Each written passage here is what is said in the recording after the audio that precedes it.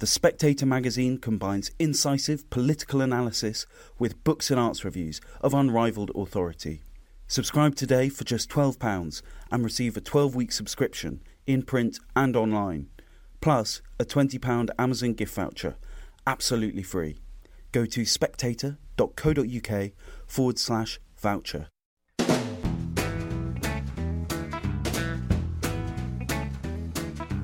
Hello and welcome to the Americano podcast, a series of discussions about American politics and life. My name is Freddy Gray. I'm the deputy editor of The Spectator. I am delighted to be joined today by Luke Thompson, who is a Republican strategist, and we're going to be talking about the primaries in America last night. Now, Luke, you were actually quite involved in these primaries, and particularly in the primary in Pennsylvania. You were an advisor to David McCormack, who, as things stand, it looks like it's going down to a recount, a pretty tense and fiercely fought race. So we're awaiting the outcome of that. But it seems to me, looking from this side of the Atlantic, that there is a strong desire to say that this is a sort of bloody nose for Trumpism within the Republican movement, because Madison Cawthorn was beaten, and Mehmet Oz, the Trump-backed candidate, has not clearly or comprehensively won. Would you say that's an accurate way of looking at it? Well, to clarify, I was an advisor to a super PAC that was supporting Dave McCormack, so I was not involved in the campaign. In American election law, it allows for independent groups to buy advertising to support or oppose individual candidates. Got it. I helped one of those that supported Dave McCormack. Yeah, I understand that there's a great hunger for broad narratives, and specifically a broad narrative that says that every night seems to be a bad night for Donald Trump in the mainstream media. I don't think that's true. One needs simply look at Ted Budd's dominant victory over former governor and Charlotte Mayor Pat McCrory in North Carolina's Senate race to see that certainly the president's endorsement goes a long way. It still does.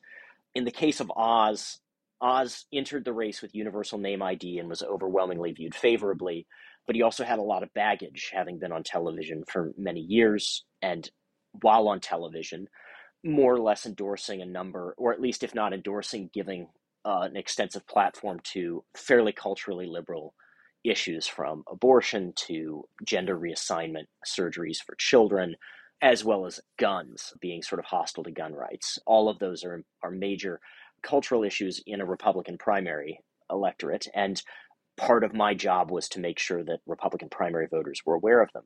I think, Oz ran, to his team's credit, they ran a very, very good race, and, President Trump came into Western Pennsylvania a couple of weeks ago for a rally and really went hammer and tongs against McCormack.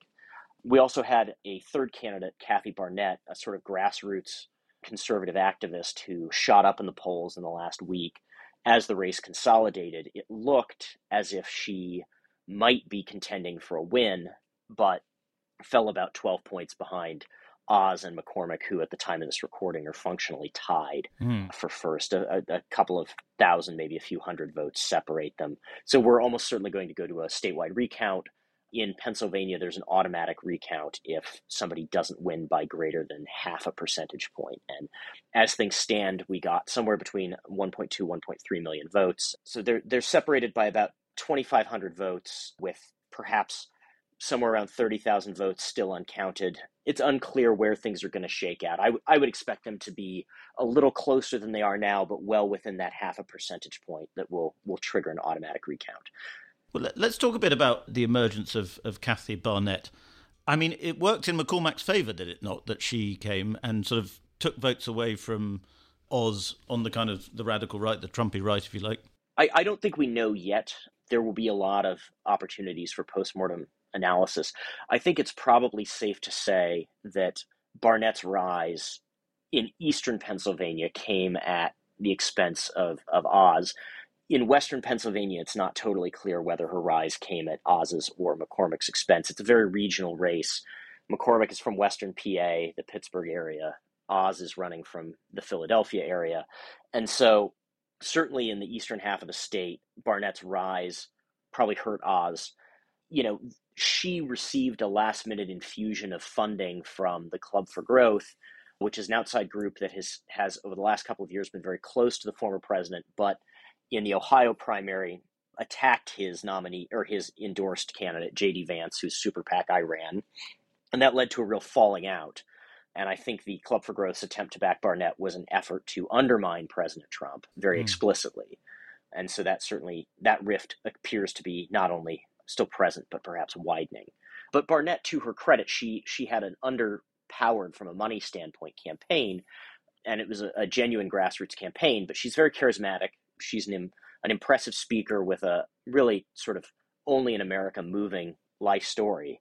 She was born on a pig farm in the Deep South and has a very impressive career. And I think she's an impressive person. And certainly about a fifth of voters really responded to that. And despite being wildly outspent by both McCormick and Oz, she clearly shot up in the polls and captured something for an important sector of the electorate. Well, a big discussion point, talking point on the right in America is about how the Republican Party should deal with or talk about the 2020 election. And obviously, as everyone knows, Donald Trump is very keen, adamant even, to stick to the idea that it was stolen. But I wondered if you got a sense, and from your research and data, have you got a sense as to how that is playing out, particularly in a state like Pennsylvania, which I think had quite a strong MAGA movement, if you like. How does talking about the election, 2020 election, and the issue of it being stolen or not, how does that play with voters? Well, Pennsylvania and Arizona were sort of ground zero for disputes over the 2020 election. Pennsylvania in particular, I think there are some very legitimate grievances that people have. Certainly the state Supreme Court, which is very partisan and controlled by Democrats, more or less legislated extra-constitutionally unique rules for the 2020 election that enabled a lot of unregulated voting, to put it simply. In terms of the Republican primary electorate more broadly, there's a deep hunger for meaningful election integrity reforms. This, of course, gets lambasted as racist in the press, which is nonsense. And such a tendentious claim is that it is rapidly losing credibility. I mean, mandatory photographic ID for voting is supported by majorities of literally every single demographic in the United States, except for affluent white liberals with master's degrees, i.e. the base of the Democratic Party. And so, the Americans are frustrated that many states in this country struggle to count votes in a timely fashion, struggle to, deliver effective, timely results. I think everybody understands that in a case like last night's Senate race, where you have well over 1 million votes counted and only a few hundred separate the top two candidates, it's going to take some time. There's going to be a process, but you want that process to be detailed and transparent, and you want things to be run with integrity. After Ohio had a couple of really close presidential elections in 2000 and 2004, the state implemented some reforms that I think are really the gold standard for American elections, and I think that other states should adopt those standards. It is easy to vote in Ohio. It is extremely difficult to cheat. Pennsylvania would do well to, I think, pick those up. So Republican primary voters, they care a lot about election integrity. It is one of a bundle of issues that are high priority issues. We're seeing the worst inflation in this country in almost half a century. That obviously is affecting people across the board. Inflation is even disproportionately greater in things like energy, gasoline, et cetera. So people are very focused on their kitchen table issues. The cost of food, a lack of availability of baby formula, these things are driving the day.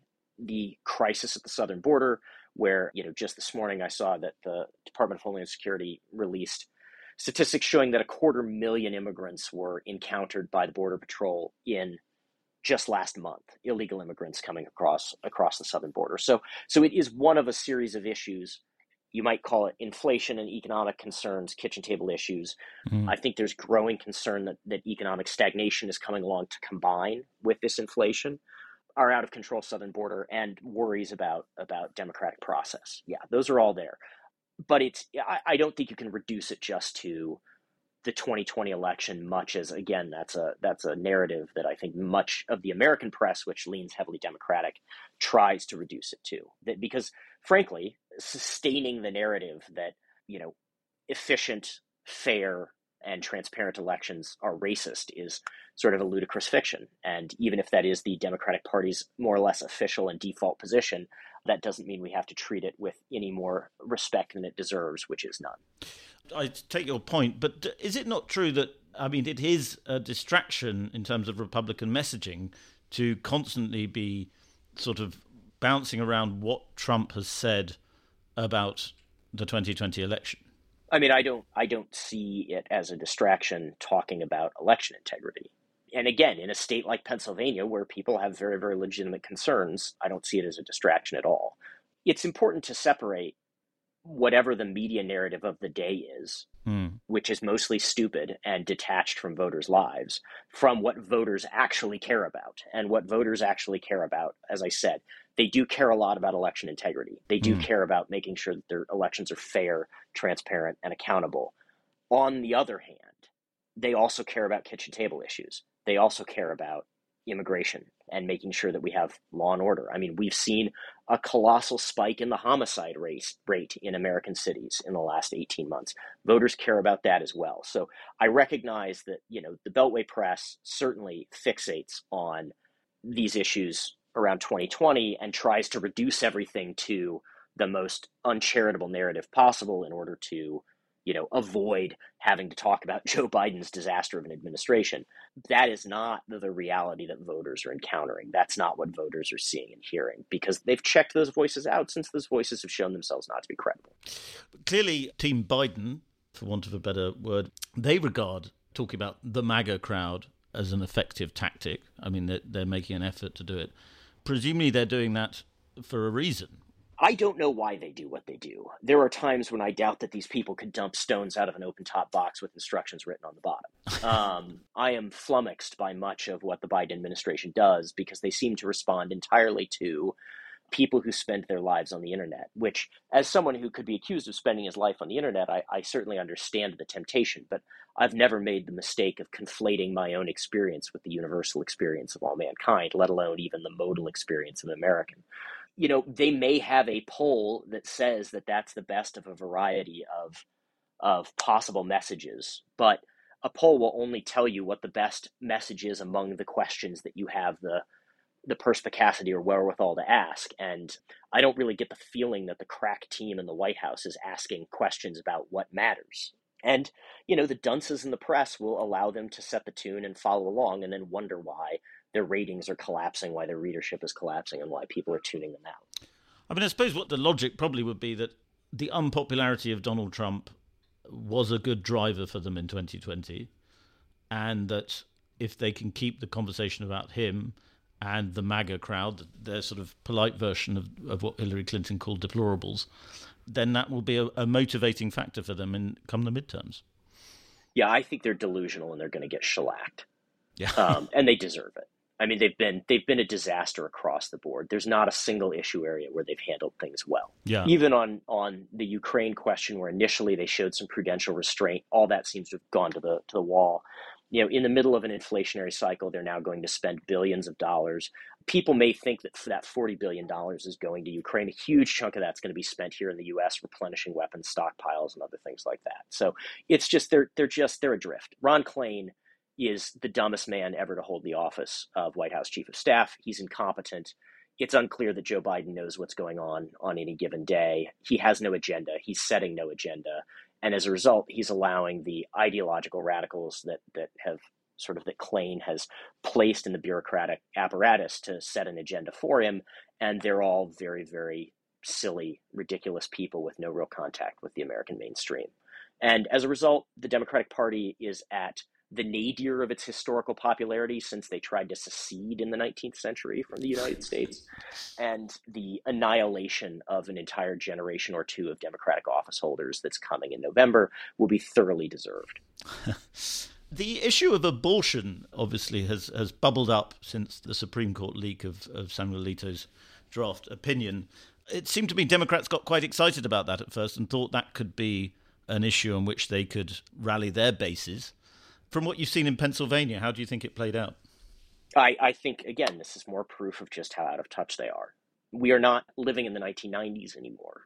American society has changed, American culture has changed, and above all, technology has changed. And whereas, American progressives delude themselves into thinking that their vision of a technocratic state is scientific and a byproduct of technological progress, rather than simply some bizarre washed out Hegelianism with eugenic traits. The reality is that the more that people learn about the better pictures of a fetus you can see, the more self-evident its humanity is.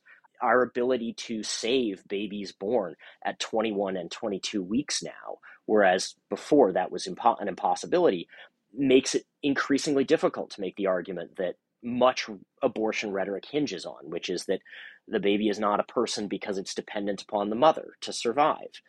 And additionally, frankly, on the flip side, increasingly this country is turning into an opt-in fertility society, for good or for ill, which means that unwanted pregnancy, the specter of unwanted pregnancy, is not haunting the middle class the way it used to. And we see this in where abortion rates are clustered. They are increasingly clustered at the bottom of the income scale. And I think increasingly abortion is remote from the daily concerns of the American middle class, which has historically been the support for our country's absurdly permissive abortion laws that are rivaled only by those of North Korea and China. Mm. But I mean, Democrats would insist that they have the majority on there's a pro-choice majority. And they're dead wrong. The official position of the Democratic Party is that there should be no legal constraints on abortion, none whatsoever. And that is up to and including the day before a natural birth. That is a position held by fewer than roughly 1 in 8 Americans. If you poll Americans and say, do you want to overturn Roe v. Wade, you'll get about 2/3 that say no. If you get into the actual tangible meaning of abortion policy, you learn very quickly that the Democratic Party's capture by the abortion lobby is one of its great political vulnerabilities, and that it strikes at many of their core constituencies as well. Furthermore, one thing that's missing in this discussion is abortion federalism is already a fact on the ground in much of this country. And so there are not that many places. Some states in the upper Midwest, maybe Florida, it's unclear, maybe Nevada, but again, it's unclear, where people have easy access to abortion today, but would lose it under a condition where Roe is repealed and abortion law is set by the state legislatures, which is what would happen, right? A repeal of Roe does not ban abortion in the United States. It essentially says there is no federal constitutional right to an abortion. That was wrong when it was decided, and thus it's a health, safety, and welfare policy question that is left to the states under American federalism. Some red states would ban it outright. Other states would have much more restrictive laws. And then blue states like New York would continue to would have an even more permissive regime than exists right now, barbaric as that may be. And so the fact of the matter is there's not going to be a whiplash shock experience in a lot of parts of the country where people thought that they had abortion available to them and then lose it overnight. And that's just, again, this is not the 1990s. We are living in a fundamentally different technological, cultural, and political landscape today than we were 30 years ago. But since Joe Biden, it's unclear, can remember anything from the last 30 years, it's not surprising that he and the people around him are trapped in 1990s think. I'm quite struck talking to people in Britain about it, how few people seem to be aware that abortion up to birth is accepted in America. Is it true to say that Americans are sort of almost unaware of the extent of abortion liberalism? Yes, most Democrats are unaware of how extreme their party is on this, and if they were aware, would reject that policy position. Mm. So in a sense, if abortion becomes a burning issue in the next few months, it could work out badly for the Democrats because their, as you put it, extremism on the issue will be revealed. Yes, they will either have to moderate on the issue or suffer the consequences politically. And that happens in two ways. One is they're out of touch with the electorate, much more so than the Republican Party. And second, if we're talking about abortion at a time of, twice a century inflation, the Democrats lose by virtue of controlling the entirety of the federal government, being focused on something that is not getting inflation under control. And so they lose twice over. They lose because their actual policy commitments are bad, and they lose because it reinforces the sense, rightly, that they're just not focused on the priorities of Americans. The picture looks quite good. You look at the economy, those kitchen table issues you were talking about, the picture looks quite good for the Republican Party, but the Republican Party has struggled with its own image in recent years and decades even. Have you sensed a change in that? Is there a sort of a come-togetherness between the Trump movement and the Republican Party? Is that finally beginning to happen? Yeah, I think this may be a bias of mine, but I tend to think that the commentariat vastly overstates change when usually continuity is the rule. The Republican primary electorate today is very concerned about the economy. They're very concerned about the border. They're very concerned about election integrity, and they're very concerned about a handful of marquee cultural issues where, again, the Democrats are out of step with the general electorate. The demands they're making, though, on Republican elected officials are all policy demands that thoroughly conform with majority opinion in the United States. It's certainly true that there has been a transition or a turnover among conservative media and intellectual elites. I think you've seen some motion there. That's largely a byproduct of them having become detached from where the Republican primary electorate was in the wake of 9/11. The Republican primary electorate today looks a lot like the Republican primary electorate did in 1999. Their policy concerns are similar to those policy concerns. And when we look back on this from 40 years from now, it may seem, and I think will seem, that the period from 2001 to 2015 is the aberration, not the periods on either side of it. Luke, we'll leave it there, but thank you very much for joining us, and you probably haven't had any sleep, so I hope you get some rest. Not as much as I would like, yeah. Good to talk to you, Freddie. Thanks. Thank you very much for listening to that episode of Americano. If you enjoyed it, please subscribe. And if you really enjoyed it, please leave us a star rating, preferably 5 stars, and a review.